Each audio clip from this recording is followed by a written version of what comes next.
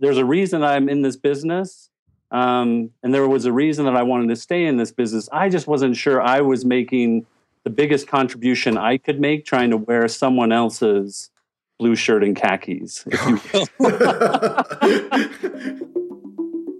Welcome to the Reboot Podcast.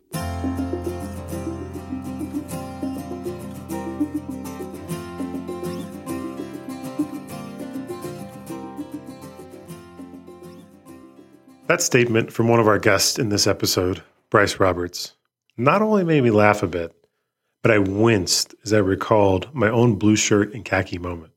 I mean, literally, I was wearing blue shirt and khakis. Between the summer of my freshman and sophomore year of college, I wore a blue shirt and khakis almost every single day. I had cold called my way into creating an internship with a financial advisory firm that had never had an intern before. I thought it was critical for me to get started early on the money-making path. And I knew financial advisors made money, so I thought it seemed like a reasonable first step.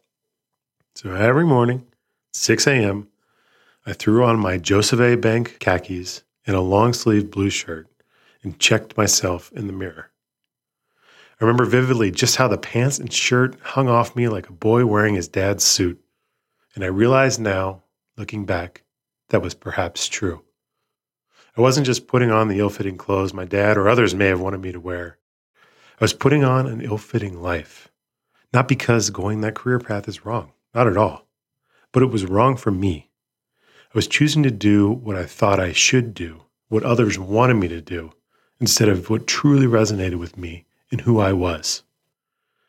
I didn't know what I was supposed to wear then, but I knew by the awkward, itchy boy looking back at me in the mirror that I had to wear something else. Our guests today, two VCs, Bryce Roberts of OATV and Indie.vc, and Chris Marks of Blue Note Ventures, also found the suggested outfit was not a fit for them.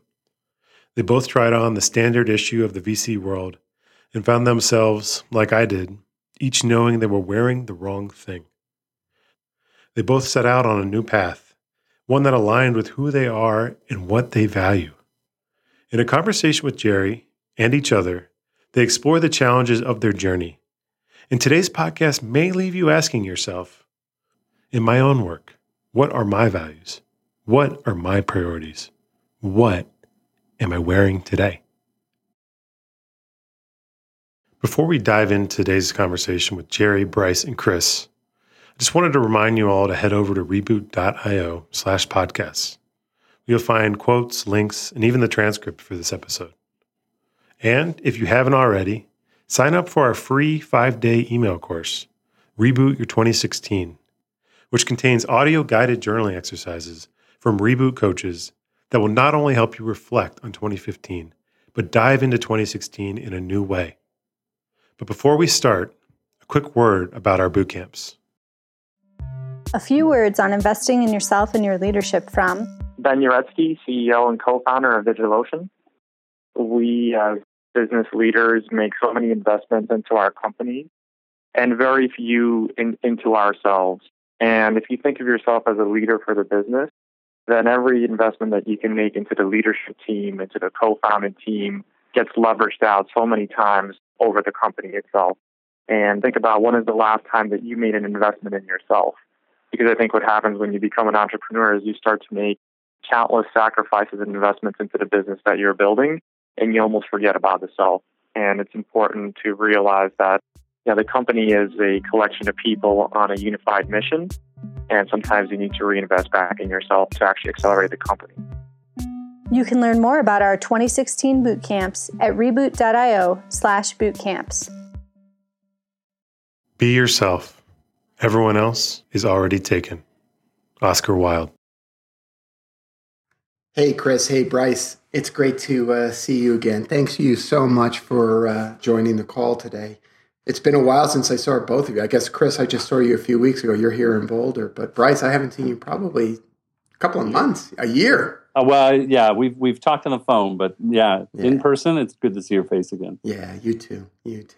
So let's take a minute and introduce yourselves. Bryce, if you can go first and tell us who you are, and this will give the listeners a chance to sort of separate the voices. You bet. This is Bryce Roberts. I founded a venture capital firm 10 years ago called O'Reilly Alpha Tech Ventures with Tim O'Reilly and Mark Jacobson. And I am currently a VC. And that's pretty much it. Okay, great. And Chris? Sure. So my name's Chris Marks. I founded a venture fund called Blue Note Ventures a little over a year ago. I've been doing venture capital for about 15 years, and I am here in Boulder, Colorado. That's great. Thank you so much. And you both have been friends of mine for a while. Bryce, a little bit longer than you, Chris, but I've always enjoyed our conversations and really the explorations that we've had. And I was excited about the idea of getting, first of all, getting two VCs in the same place. We'll see which one of you get to cry first. Dibs. But I was excited because I have been fascinated with the endeavors that both of you have undertaken. One on the one hand, Chris, with Blue Note and your thoughts around authenticity and authentic leadership, and Bryce, the Indie VC initiative and your thoughts about that. So let's maybe, by way of just sort of launching in, why don't you tell us a little bit about what those initiatives are? And Chris, if you don't mind, why don't you go first and tell us a little bit about Blue Note? Sure. As I mentioned, I started Blue Note a little over a year ago. Blue Note is an early stage venture capital fund. We invest in great technology companies and serve entrepreneurs committed to authentic leadership. So that was kind of the vision I came to after lots of thought around what I liked about venture and what I didn't like, what had worked over the last 15 years and what hadn't worked, and several uncomfortable coffee discussions with you, Jerry. So that's really where I landed. I did a first close in the fund around the end of last year, a second close a few months ago. We have made our first couple of investments, and the idea there is really to model a relationship and an authentic set of values for the entrepreneurs we work with and the entrepreneurial community in general, and to identify those entrepreneurs and those businesses that kind of fit that model and that mold. So, thank you for that. And I'm going to just jump in on that. So, uncomfortable conversation with me. I do remember a walk in Madison Square Park in New York where I sort of kind of called you on it, didn't I, Chris? Yeah. You did more than once. I think it all started with, a couple of years ago, we'd get together maybe every month when you were in Boulder and we'd talk about Reboot and where you were going with that. And then you'd say, so how's the new fund coming? And I think it was 6 months in a row where I said, well, I'm not, haven't really started yet. It's getting there. I'm thinking about it. And finally, I think it was that sixth meeting where you looked at me and said, so what's really going on? Why haven't you started this? And the truth was that you helped me see is that I really wasn't excited about doing just another venture fund. And so then it took a few more cycles and a little bit more conversation to figure out exactly what I was excited about. And yes, that walk in the park in New York was one where you asked me, I think, 10 times in the course of that. We did a few loops around the park. I think about 10 times why I was doing it. And so, yeah, that was helpful. Mm-hmm. Well, I remember that well, and I'm really proud of the fact that, as a friend, I was able to just sort of kind of jump in there and help you a little bit with what I think is connecting to a deeper purpose. Yeah, I agree. I appreciated the support. As always, you were there to ask the hard question and get to the right answer. So it's been an exciting ride ever since. Right. So Bryce, I have the good fortune of being able to watch both of you on video, and I saw you staring at the screen, looking at him, and kind of smiling. Mm-hmm. What do you think of what Chris was just sharing? I think our business doesn't really reward people publicly for thinking differently. I think, if you look at the people who really have had an impact on the venture business over the last several decades. There are people who took a leap and broke a mold and tried a different approach. And so frequently in venture capital and the work that we do, our incentives are to keep doing stuff that works and that's been working, and dissuade you from trying to do much of anything different than what you have been doing. And so I love hearing from fellow practitioners, people who care about founders, that they want to do something different, that they're willing to kind of put themselves out there and take some risks. And I think history suggests that they'll get rewarded for doing that. So my smile was a fellow traveler, right? Mm-hmm. someone who's willing to kind of question the status quo. Yeah. And, if you don't mind, share a little bit of your own story with regard to Indie VC, because sure. I see some parallels here. Am I crazy? No, I don't think so at all. I mean, as we're having this conversation and you were recounting kind of how you two got connected, I'm reminded of how we got connected, which was probably 4 years ago now. And that was, I was going through a pretty major decision point around my life and my work and career, and there were a lot of really conventional opportunities in front of me, both to continue to run OATV, but then there were all of these other opportunities in the venture world that I was confronted with. And it was during that time that I started to really reflect on my years as a VC and my experience working with entrepreneurs, and recognizing that in a lot of ways, like, I was playing somebody else's game. And that was very eye-opening for me, that there's a reason I'm in this business, and there was a reason that I wanted to stay in this business. I just wasn't sure I was making the biggest contribution I could make trying to wear someone else's blue shirt and khakis, if you will. Now, for our listeners who don't know, the blue shirt khaki uniform is well known in the venture business.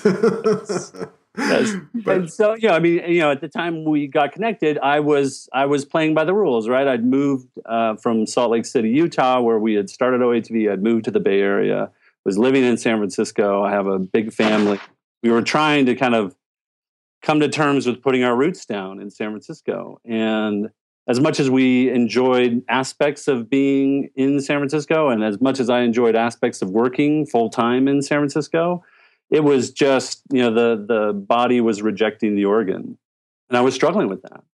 And so it gave me an opportunity, I think through our conversations, it gave me an opportunity to explore, okay, I'm trying to play the game like everybody else is supposed to play it. And that all these years that I've been doing venture, I'm doing exactly what people told me I should do, and I'm not happy. And so maybe I should jump to another fund, or maybe I should try something different. And I think what kind of set the course for the Indie VC stuff that you're referring to is the different that I chose was to be me, and to try to embody through my work and my personal life that I've always felt a relatively strong connection to who I was, what I value, how I want to live my life. And I think at that point in my career, I'd gotten started in the venture business young. I'd started a fund relatively young. I hadn't really given myself permission to kind of own it and to be the boss and to make decisions the way I want to make decisions and be held accountable for those. And so ultimately I decided, this was back in 2012, I decided to move from San Francisco back to Salt Lake City. So my family's been here since for the last 3 years. And I think that move really, making that move and recognizing that, like, it was okay. The investors came back for the next fund. My partners didn't bail on me. The companies didn't flounder because I wasn't around. I wasn't seeing less interesting, fewer things that were interesting to invest in. But that by embracing that, it really, kind of showed me that the more I embraced who I was and let that reflect in my work, that good things happen. And that made me think about I got thinking a lot about the founders that I work with, and are they able to express themselves in the most real, relevant way possible, or are they kind of trying to fit this mold? And fortunately, a couple years ago, Eileen Lee from Cowboy Ventures gave it a name. Right? What were they trying to be? They were trying to be a unicorn. They were trying to fit this profile of a company and profile of a founder, and they would, we'd study incessantly the moves that Zuckerberg and Kalanick and all these guys were making on their way to creating massively valuable companies. And that became the pattern recognition. That became the really well-worn, understood. That became the blue shirt and khakis, right? That became a very well understood way, and not just understood, but the way to be an entrepreneur. And so I started to wonder if that was healthy, or if we could somehow because when you look at the numbers, right? When you look at the numbers, 0.07% of the companies in Eileen's study had become $1 billion or greater valued company. And so if you take that slice of entrepreneurship, which is actually a relatively narrow slice in the grand scheme of startups, right? And people who are trying to launch businesses. If you look at that and you say, okay, applying those same filters, applying those same values, applying the same focus that VC tends to put on an entrepreneur, we're recognizing that venture product and the way it's constructed, it works for 0.07% of entrepreneurs. Because as we know, it's those unicorn companies that drive all of the value that's created for LPs that invest in this asset class. And so the Indie VC experiment was to say, okay, that's a pretty well understood path. But it's a relatively narrow slice. And yet those people benefit significantly from the resources that a venture investor brings to bear. And so you have this kind of, these two worlds that aren't connecting, this kind of bootstrapped entrepreneur and this kind of value-added networked VC. And yet, if you get on that VC track, it's a very narrow path that you get to follow, essentially. And so could we kind of cast the net a little wider? Could we open up, kind of create a different funding model that said, we're going to release the pressure valve. If you aren't a unicorn and you can't reach that kind of value in the next 5 to 7 years, we have this option, right? That if you've created a business that you love, and you want to continue to grow it, maybe you don't want to raise any more outside money, you can start making a cash distribution to us as your investment partner that we cap at a certain point. But that the encouragement is to build a long-term durable business, not to focus on how do you get to the next fundable milestone? Because how many board meetings have we sat in, directly after someone has taken outside funding, whether it's $1 million or $10 million, and someone at the table brings up, okay, what milestones do we need to have to hit to raise our next? To get to the next valuation increase. To get to the next valuation increase, to be able to bring in that next amount of investment dollars. Right. And so after having watched that process kind of chew up and spit out so many founders who I really loved working with, and who probably had some great businesses in there that just didn't fit the mold, I thought, let's try something different. Mm-hmm. In the same way that I think differences have people who've tried things differently have overly benefited here in the venture world. I think potentially there's an opportunity to do that. So at the first of this year, I put up kind of a landing page talking about this project, this little experiment we did at a site called indie.vc, indie.vc, and kind of laid out a little bit of the thinking. It was very raw. There was no indication of who was behind it. But the day that I published it and it went live, some people started emailing about it, and the next thing I knew, it just blew up. And so where I was kind of expecting tens of people to kind of find it and submit for it, we had 500 plus people submit to it with no press, no nothing, just kind of spreading through people's networks. And I think the opportunity for me that you and I have talked about and that I think is really interesting is that we've tapped into something. Mm-hmm. I don't know what it is, but we've tapped into something, and I think we owe it to ourselves to play it out a little longer and see, who else kind of rallies around this? Who else does this speak to? Mm-hmm. And who can we help bring those ideas, those values that they have into their businesses that may or may not look like what a traditional Sand Hill Road investor would be interested in backing. So that's the NDVC thing. So thank you for that. So I want to connect these two thoughts and then expand it, because I think the two of you have done something really remarkable and notable, which is that both of you have tapped into your own experiences, quite frankly, to empathetically connect with entrepreneurs in a different way. Both of you, in a sense, are calling for people to not wear somebody else's suit, somebody else's ill-fitting suit, and created structures to try to manifest that and see what can happen, even if it's not the traditional way of going about doing things.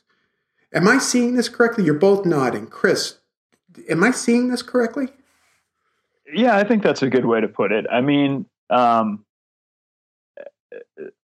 breaking from the mold, as Bryce was just describing, is it's hard to do in this industry. I remember, Jerry, when we were talking about it, I think your line was, when you're standing at the urinal, just look straight forward.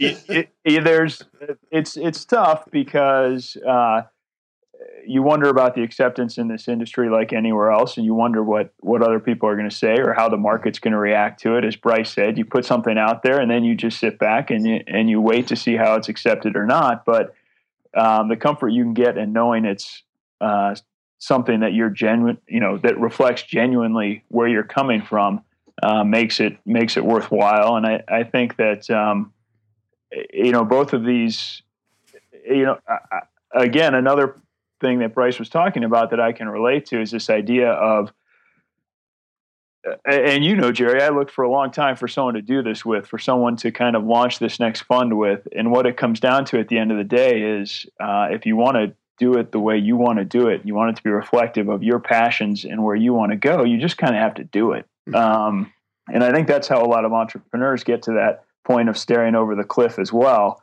And taking that first step can be the hardest part. I know it was for me, and it sounds like Bryce gave it a lot of thought as well.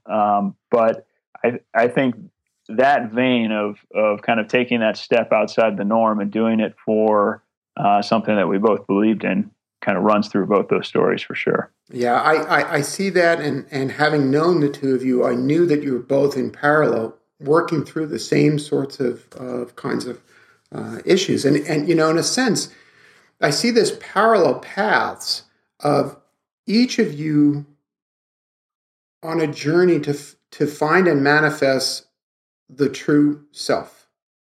Who am I really? And how does that show up in the work that I want to bring forward to the world? Right? Because normally when we think of that existential question, the Hollywood picture is that you would each leave your business and go off and do something. But no, it's about actually reshaping the business that you are doing in a way so that the suit fits better. And that whether it's NDVC or it's OATV being run out of your home in Salt Lake, where you and your family take precedence over playing the game, or Chris, you being brave enough to actually launch a fund kind of by yourself with an investment thesis that is not typical. Or an investment thesis that's calling forth a kind of different approach to leadership. We don't know if these experiments will work out financially, right? But that's not, the calling to doing that seemed to be larger for each of you. You're both nodding. I'll just say, I in my past life, before I got into venture, I was a corporate lawyer. I was a deal lawyer, and I was taught that you do that without any emotional connection to what you're working on. Otherwise, it's dangerous. And when I got into ventures, I'm sure Bryce found in his early years, it was much the same. The idea was to really let the spreadsheets do a lot of the decision making for you, and kind of the relationship was really based on the negotiation and the capital that got you involved in the deal in the first place. And so breaking down some of that, kind of the evolution of getting away from that and kind of recognizing that the relational piece of it can actually be a strength.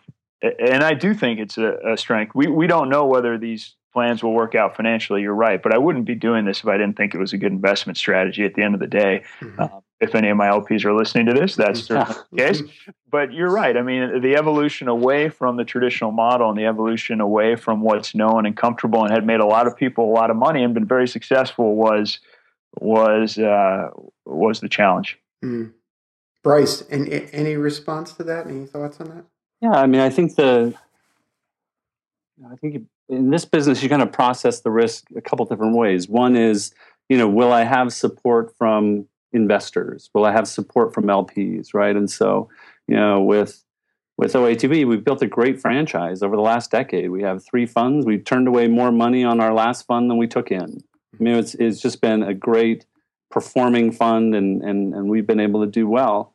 And I know, Jerry, when you and I talked about, okay, I want to kind of make this pretty big transition. Like there's something here, and I got to keep tugging on it. I need to give this indie VC idea a little bit more space to kind of see what it has to offer. I remember we talked about what could happen with the LPs, right? And you said, okay, what's the worst they could say? I said, well, they could say no, and that would be pretty terrible. And said, well, what if they did? Would you not do it if they did?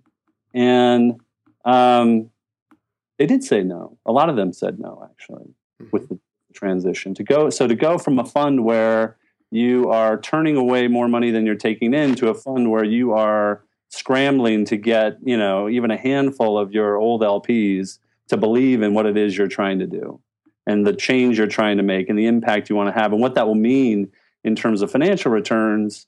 They did say no, but you know what? Some didn't, and so now we've got the real believers. Now we've got people who actually care about this and are invested in this in a new way. And it also gives us an opportunity to go and find the people who can be most additive from an investor standpoint. So that's the one risk. Will they go away? Will they believe in what it is we're trying to do? And on the flip side of that, I would imagine, Chris thinks about this a lot too, which is, does what we're saying even matter? Do you know what I mean? Like, will it attract the very best entrepreneurs? Or do the best entrepreneurs, are they just going to go to Sand Hill Road anyway? Do they just want to play the game everybody else plays? Or is there something about the way that we talk to founders? Is there something about the way that we work or that we embody values or that we reflect those things in what we write, what we tweet, what we say, whatever it is? Will those signals, transmit and magnetize the right entrepreneurs, the founders who really want to have an impact, the founders who can build big, durable companies with our involvement? Or will it scare them off? That's the big risk, right? And we won't know for a long time on that. But, my hope is, and I think what we've seen so far, at least in our little experiment, and I'd love to hear what Chris is finding in his, is that, the caliber of entrepreneurs is fantastic. I mean, I wrote a post recently called the peace dividend of the seed surge, which was, we've had seven times more founders raise $1 million or more over the last 10 years. And many of those have felt now what it means to take on piles of venture capital. 7 times more people have felt what that pressure feels like. They've tried to fit into that unicorn costume over and over and over again. And maybe they want something different the next time around. And you know what? When you look at Eileen's study, it's the second and third time entrepreneurs who tend to be making the big breakthrough companies. And so if you look different, if you give them an alternative path, maybe that'll attract the right kinds of folks. And I can't help but think that it will. What do you think, Chris? What do you think about what Bryce is saying? Yeah, I would agree with that. I mean, I think both I felt it heavily on the LP side for sure. When I would lay out my vision for Blue Note Ventures in the leadership piece in particular, the reaction was always very obvious to me. It was either resonating with someone, in which case the pitch would tend to go one direction, or it was absolutely not resonating, in which case I knew it was probably not a great use of either of our time. And that was very hard for me at first, for sure, when I was looking to get those first anchor LPs, and I was operating with a fear that it wasn't going to get to a point where it could be real. That was hard for me to stick to the script, but I did, and much like Bryce, I think at the end of the day, the people who are on board are the true believers, and wanted to come along for the ride and wanted to be part of the vision. So I was excited about that. On the entrepreneur side, I absolutely believe that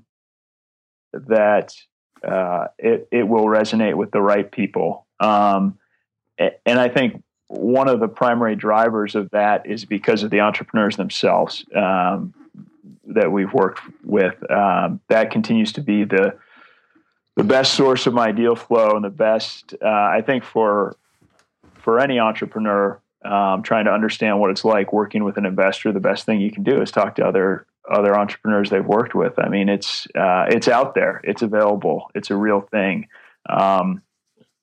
Everyone has their own style, not just the two of us. Everyone is a little bit different in the way they do it, the way they go about it. And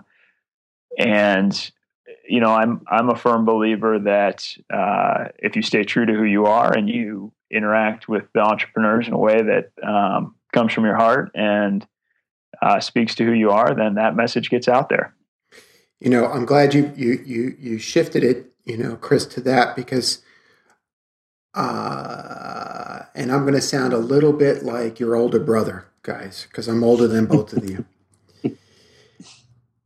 This is, from where I sit, and I've been coaching now for 10 years. The number of entrepreneurs who speak to the same issues that both of you have spoken to, and Eileen did us all a favor by giving us language around this unicorn, but she did not identify something new. She identified a phenomena that's been going on, I think, as long as human beings have been together, which is this phenomena of ourselves pretending to be someone we're not. And who we pretend to be depends on different society factors, right? When I was coming of age as an adult, it was pretend to be Bill Gates, right? And then it was pretend to be Zuckerberg. And then it was pretend to be this one, and pretend to be that one, and pretend to be this one. And the result is this constant diminution of self, to the point where people walk around going, who the fuck am I? I've been pretending to be someone else for so long that I'm disconnected from who I truly am. And the pain of that, in Buddhism we call it dukkha, this existential pain of being just disconnected from the truest sense of our own values. That's not a phenomena that is limited to these times, to these unicorn times. Now I say this because I'm going to say something to you guys that I often say to other coaches who are just beginning. This experience of pain that you've both had, of trying to raise money from LPs and facing rejections, of trying to do things differently, of trying to fit and wear a different suit that is more fitting for you, do not forget that feeling. The entrepreneurs are dealing with that every single day. Every single day.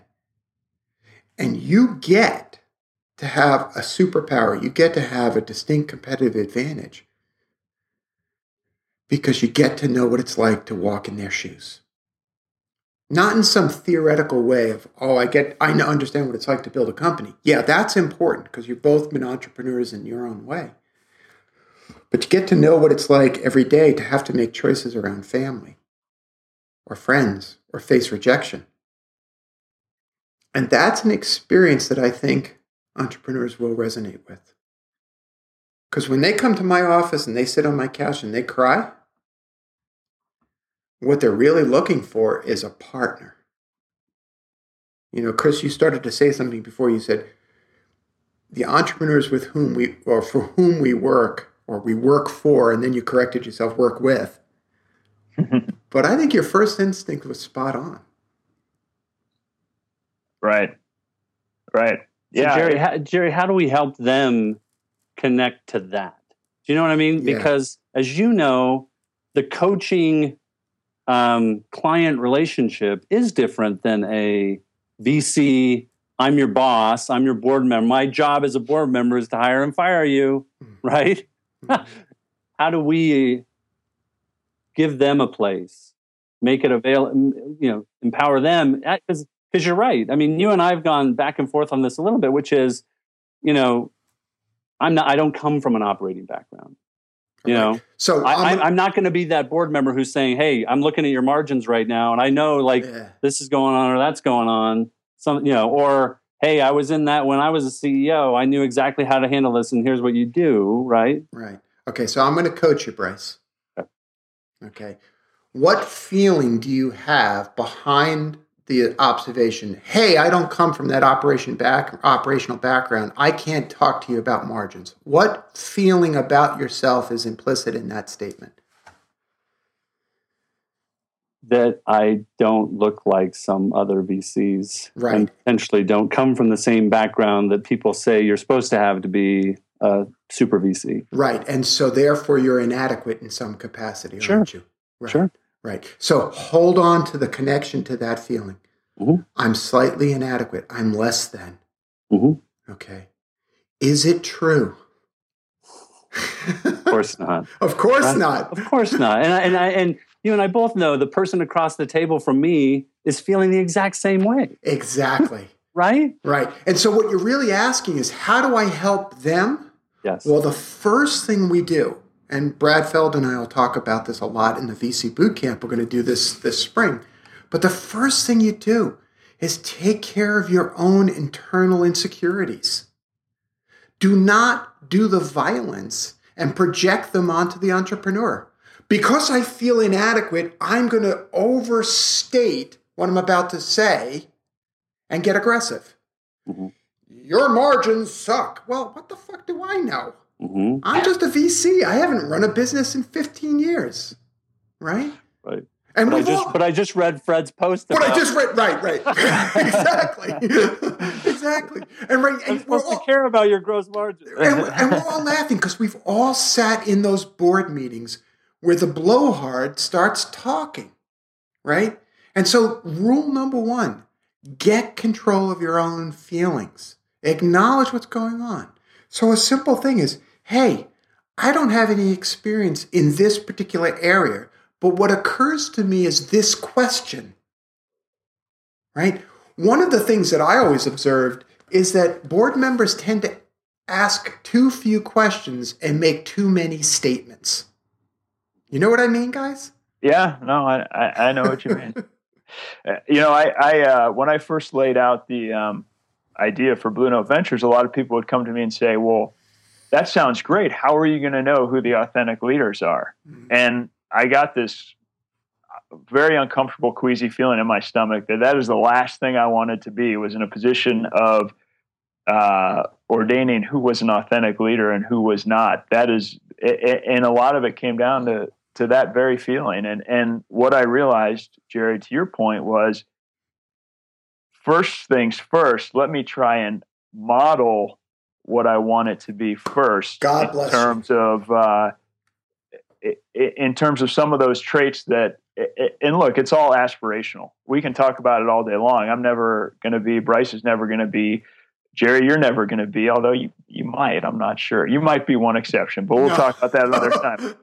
We're never going to all get there. So the question is, along that, aspirational journey, how can you model it? And I've also found along the way is when you try and do that, it's the quickest way to get the entrepreneurs you're talking to, or the entrepreneurs you're working for, to go there as well. It creates a much safer environment for them. It creates a much more open dialogue And it kind of immediately breaks down some of the barriers that create the exchange that you and Bryce were just talking about, which gets nowhere fast. That's right. So I think you said it incredibly well. Bryce, to your question, how do we help? First, understand what's going on for you. What I often call radical self-inquiry. What the heck is, my insecurity just got triggered. Now I'm about to speak. In that moment, I have a choice. I can be aggressive or I can be supportive and generative in the relationship. Second,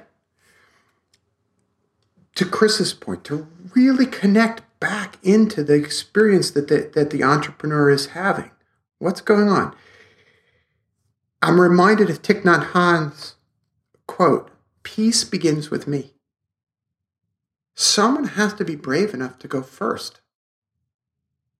Someone has to be brave enough in the middle of that boardroom to say, I don't really have the answer, but here's a guess. Create space. I could be wrong. I'm just going on a gut feel here. Or, hey, I have 4 other companies in my portfolio and I'm doing that crazy thing that VCs do, which is pattern matching. Because I have 4 other companies, therefore I think I know the truth. When the truth is invented every single time in every single investment. There are things to learn that you can carry over, right? But a kind of spaciousness around that. And I think that the first way it happens is that you have to get control of your own insecurity, which are constant and inevitable and always there. I don't know. Does this resonate with the two of you? I could be wrong. No, I mean, I see what I did there? Yeah. No, I mean, as you've probably experienced, there's oftentimes 2 conversations going on in the board meeting. There is the business of the board meeting, and then there's the show of the board meeting. Yeah. Right. You're now on a board with someone who has a great investment track record, and you want them to see you as just super sharp. And the next time you show them the thing you're really excited about, they're going to lead it. You're going to look really, really smart. Your LPs are going to think you're really smart. Mm-hmm. And you've built this relationship there right in front of your CEO, right in front of the board, right in the board meeting by making that super insightful question about their margins, right? And those are 2 very different things.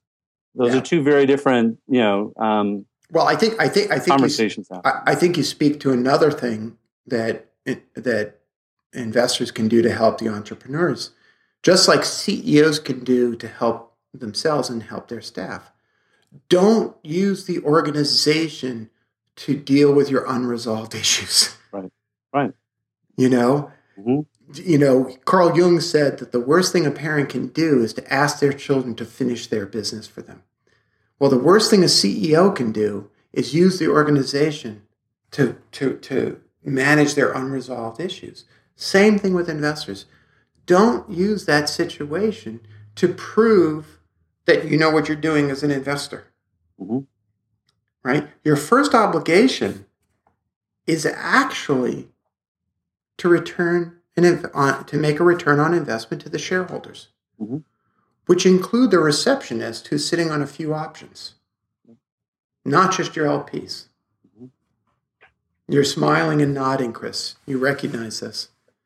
Yeah, I mean, it's incredibly common behavior. As Bryce was talking about the 2 conversations going on, it captured some element of most board meetings I've sat in for the last 15 years. So it absolutely happens. And even if you're lucky enough to create a more authentic relationship with the CEO or the founders, it often still rears its ugly head in certain settings like the boardroom where other people are involved.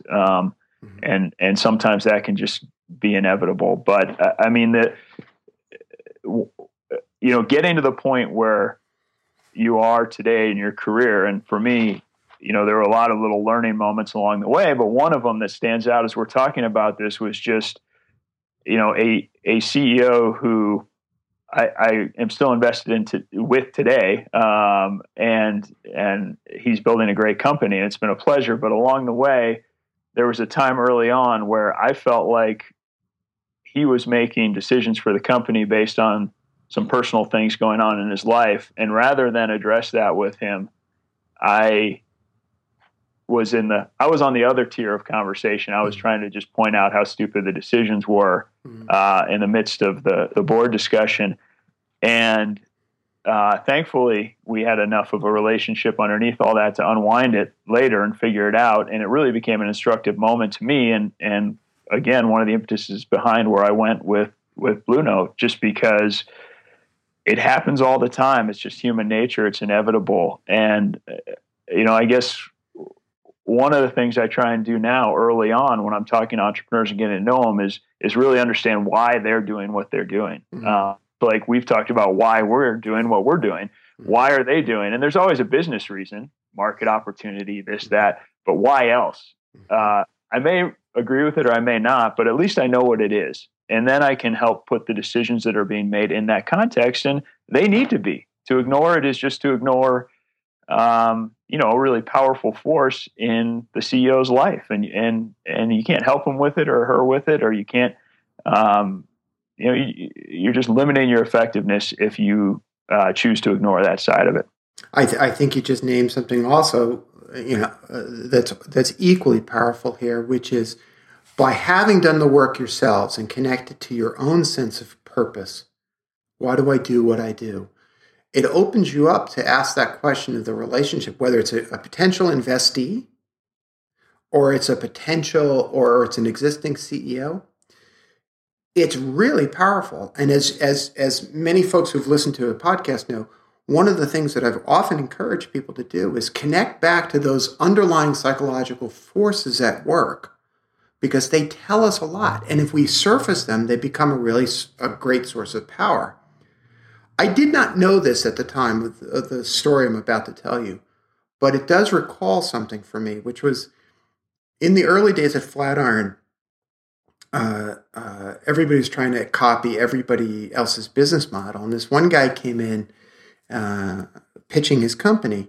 And what it was basically a Yahoo-like service. The only difference was that every time you opened up the homepage, that ping to the server was registered, and you got entered in a contest, and you got to win 10,000. Every day somebody would win $10,000. So basically, what he was doing was buying traffic, right? And I remember just being so repulsed by the business model, right? It's basically, there was not a single value add to the experience except appealing to this notion of, make it your homepage, and every time you open up your browser, you get entered into win. And I said to him something really, I think, important. I said, why are you doing this business? And he said to me, I went to business school, and the people I went to business school with, I'm much smarter than they are. And the people I went to business school, a whole bunch of them have launched internet businesses, and they're wealthy, and I want to be wealthy too. And that was his reason.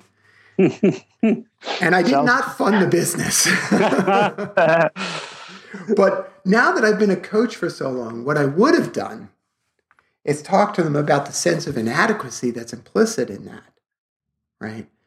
And said that perhaps there's a different way to approach that sense than just trying to mimic and prove himself as smart as his grad school classmates. Mm-hmm.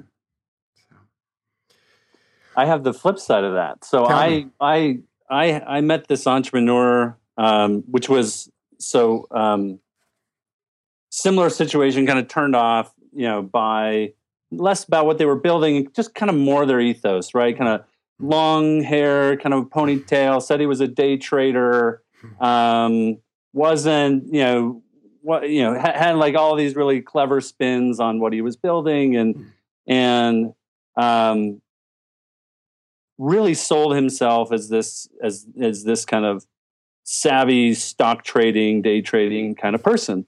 And I was really turned off by the whole veneer of what was going on. But I didn't take the time, like you didn't with this entrepreneur, to kind of peel back those layers and figure out what was going on. So many years later, it's Perry Chen from Kickstarter. I was talking to Fred, and I was like, "What did I miss? Like, how did we saw it before you did. How did I miss this?"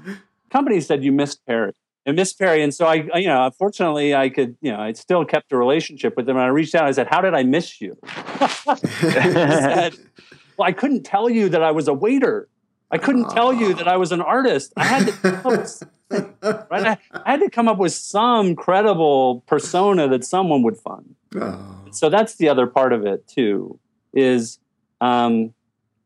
sometimes you miss the right ones, and other times you get other times you miss them for the reasons we both did with these. That we didn't take the time to unpack it with them and figure out who they were. And unfortunately, in just the volume of things we end up looking at in our business, some of those do slip through the cracks. Oh, that's a funny story. That's a hysterical story. Thank you. Well, thank you both so much for this. This was really a really great conversation, and I know people are going to enjoy it.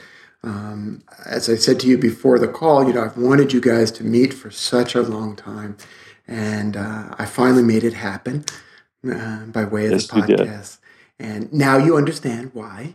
Absolutely. Yeah. And so go off and go do good things together. We will. All right. And thanks for all of your support through all of that. It sounds like from this conversation, we both benefited tremendously having you in our corners. So thanks for everything, Jerry. Well, it's my pleasure. It's just a delight to work with people that I really care about, and I care about both of you. Same. Likewise. Thanks, Jerry.